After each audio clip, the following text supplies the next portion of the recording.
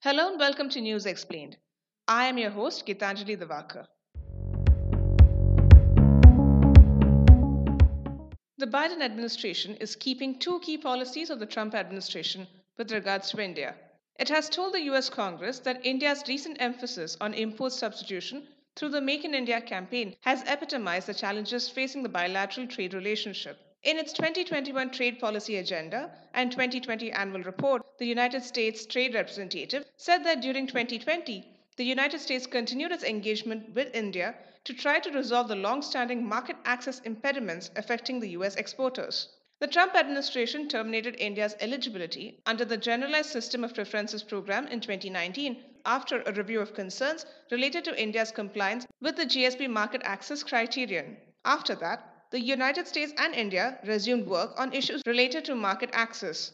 The United States Trade Representative said that the objectives of the United States in this negotiation included resolution of various non tariff barriers, targeted reduction of certain Indian tariffs, and other market access improvements. It added, the United States also engaged with India on an ongoing basis throughout 2020 in response to specific concerns affecting the full range of pressing bilateral trade issues, including intellectual property protection and enforcement, policy development affecting electronic commerce and digital trade, and market access for agricultural and non agricultural goods and services. According to the United States Trade Representative, US goods and services trade with India totaled an estimate of $146.1 billion in 2019. Of this, the exports amounted to $58.6 billion and imports were recorded at $87.4 billion. The United States had a trade deficit of $28.8 billion with India in 2019. In another development, the Biden administration has indicated that it is still undecided on ending the Trump era ban on issuing new H 1B visas. The H 1B visa, which was sought after by Indian IT professionals, is a non immigrant visa that allows companies in the United States to employ foreign workers in specialty occupations that require theoretical or technical expertise. Technology companies depend on the H 1B visa to hire many employees each year from countries like India and China.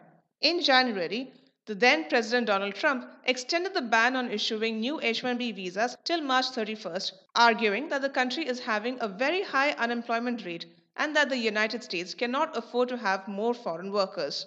Biden has revoked dozens of executive orders of Trump, including those related to immigration, such as lifting the Muslim visa ban. However, the ban on H 1B visas continues to exist. This will expire on March 31st if Biden does not issue a fresh proclamation. The US Citizenship Immigration Services has proceeded with the H 1B visa application process for the fiscal year beginning October 1st, 2021.